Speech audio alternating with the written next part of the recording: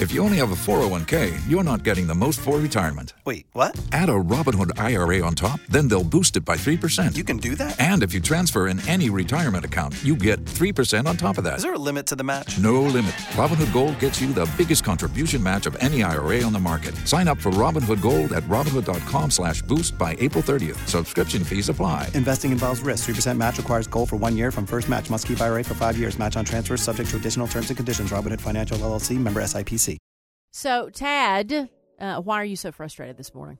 How do you go about asking your significant other to correct a behavior that you find wrong? We started this conversation because my wife sent a text to me mimicking the way that I asked her to please shut the lights off. Mm-hmm. Can you tell us what the text message said from her? She said, and she's mimicking me here, so this is probably, she's throwing my words. So now you know how I've said it to her because she's saying this back. Okay. And she's trying to be funny. Okay. The bathroom light was left on, so you know. I just want to remind you to take a survey of the house before leaving so you don't leave anything on unnecessarily. If you as a spouse or a partner are living with somebody, do you have the right to micromanage the person you're with when it comes to the house? Because that's how I see it, as micromanaging. And I think that my feeling is you get into the danger, because I am single now, but in my last relationship with Mr. Carter's mother, it got to the point when our relationship was declining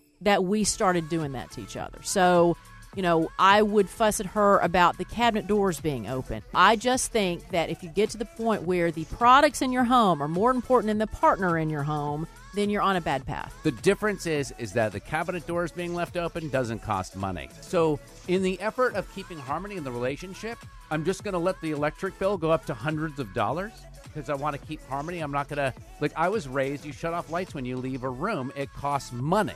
Your question is, how do you make this work for you, right? I'm just annoyed because I have tried the nice approach and I'm getting criticized for that. Mm-hmm. So what do I need to do to get the lights shut off? Do I leave a note? Should I have somebody else tell her? Should we have counseling so that should there be intervention?